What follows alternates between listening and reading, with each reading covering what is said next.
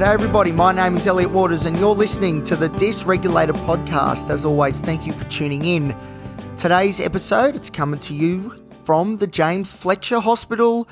I've actually changed rooms because I've been listening to a few of the recordings, and if I do these recordings in my room, it sounds very echoey. So I'm hoping the acoustics in this room will be a little bit better. Not sure, but we'll see.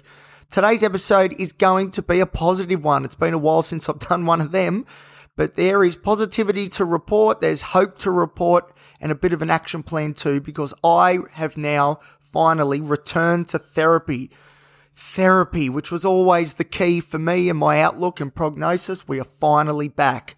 But before we get into that, if you're enjoying the show, feel free to like, subscribe, give us a rating, and you can share it around with your mates. And you can follow me on Instagram at elliot.t.waters, or you can follow the show at thedysregulated.podcast. So I'll tell you what, never have I been more excited for a psychology session than I was yesterday. I was peaking because, as I said before, therapy for me is the way forward. So the medications can take me to a certain spot, certain level, but then it's the psychological interventions that would do the real hard work and then make my life worth living. So I went there and it was really, really good. I felt comfortable. It was like, yep, this is where we should be. I was able to get my points across. It was good. But one thing I didn't do was try and drive the conversation and steer the way that we were going to areas where I think would be the most benefit. So what I mean by that is, instead of me going in there thinking I've got all the answers and just wanting the psychologist to do what I say, I actually sat there and was very humble and very vulnerable, I suppose, as well. And I didn't try and control anything. All I did was tell my story and what has been going on, and I let my psychologist take the lead from there. So it was really good. We come up with a bit of an action plan, which was great too. Really good, an action plan. Because why really, I've got ADHD and autism. So what I really need is concrete facts, information. That's what it's all about. I need routines. I need to be able to think that my psychology sessions are structured and we're at point A, but we're shooting for point B, and there's a clear, direct path or framework for recovery that will get us to place B, which is a life worth living. So it was really, really good. So usually I'd go in there and I'd be talking about the big global issues like self-esteem. I'd be talking about all my different insecurities. But this time I didn't do that because my psychologist quite rightly said that, you know what, Elliot, what happens to you more? Self-esteem, thinking about that, or just being anxious all the time? And obviously the answer is being anxious all the time. So our first goal is to get out of this fight, flight, or freeze mode, and then we're able to do the work because we're free. We've got the shackles off. We can now do the things we need to do, and then we'll work on the bigger themes and issues of mine a bit later down the track. But we've got to get the anxiety under control because the anxiety is the one that is blocking me from being able to take on the other diagnoses that I've got. So it's very important that this anxiety goes away. And that's in line with the psychiatrist too. My psychiatrist earlier in the week said that we're attacking my anxiety from every angle. Now, without the psychological interventions, then we weren't attacking it from every angle, but now we are, and it's so exciting. Like even just getting rid of the anxiety would make my life 1,000 times better. Even if I still had some self-esteem things going on, at least, I wouldn't be too frightened to go for a run or, go see friends or anything like that. I could, the anxiety blocks the most basic but needed of processes. For example, like going shopping for groceries and stuff, that is a huge ordeal for me, because of the anxious response that I get every time I go there, thinking everyone's looking at me. And not only are they looking at me, they're thinking bad things about me, negative judgments. That's the social anxiety component. So if we can get rid of all that, that would be amazing. And it would free me up to be able to then work on those really big issues, the personality stuff that I've got going on.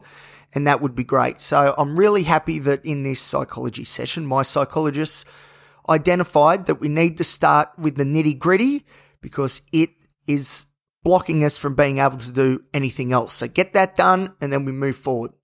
So that was really, really good. And it was just really good to go again. There's a lot of research around that says if you're depressed, mostly with depressed patients, if you're depressed but you make an appointment with a psychologist or a psychiatrist, just the fact that you've made the appointment, some of the depression lifts because you're empowering yourself and you know that you're doing something that is good for your mental health, and that's a good feeling, right? You've done the right things and by making the appointment and you're on the path to recovery. And and this all happens before you even see the psychologist. They've done tests where they've, given psychometric tests that measure depression before making the appointment and then after when they've made the appointment. And there's a very clear, significant difference between the two scores. So, and I felt very similar. The fact I was going to the psychologist made me feel great because I know how important it is and how much I need to go.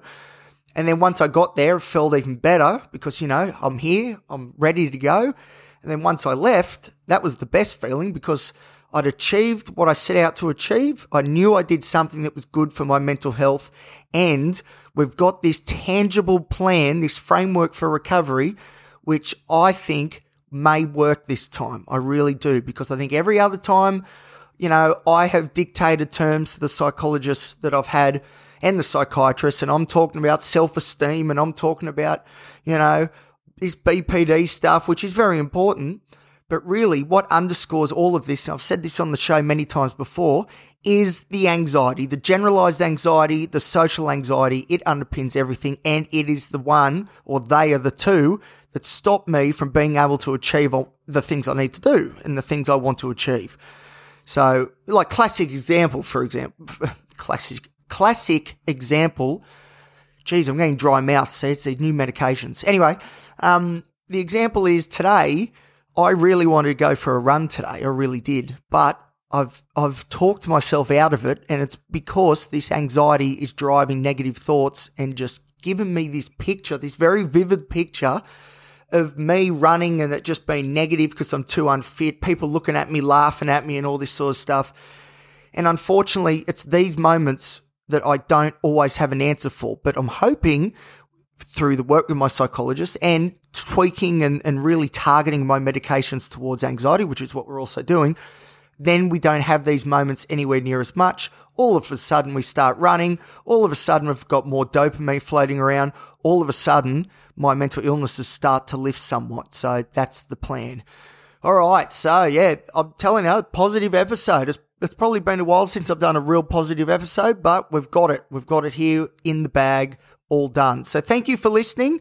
And I'll keep you updated on how my psychology sessions go. I'm going every week. It's going to cost me a fortune, but I feel like this is it. If Maitland Private, when I was there, I think was a warm-up.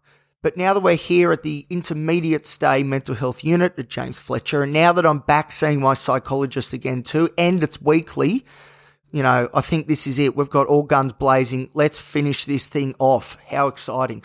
All right. Thank you, everybody. Thank you for listening. And you can remember the show on Instagram at thedysregulated.podcast. There's been some great content recently. And you can follow me on Instagram at elliot.t.waters. All right. As always, thank you for listening. And I'll see you next time here on the Dysregulated Podcast.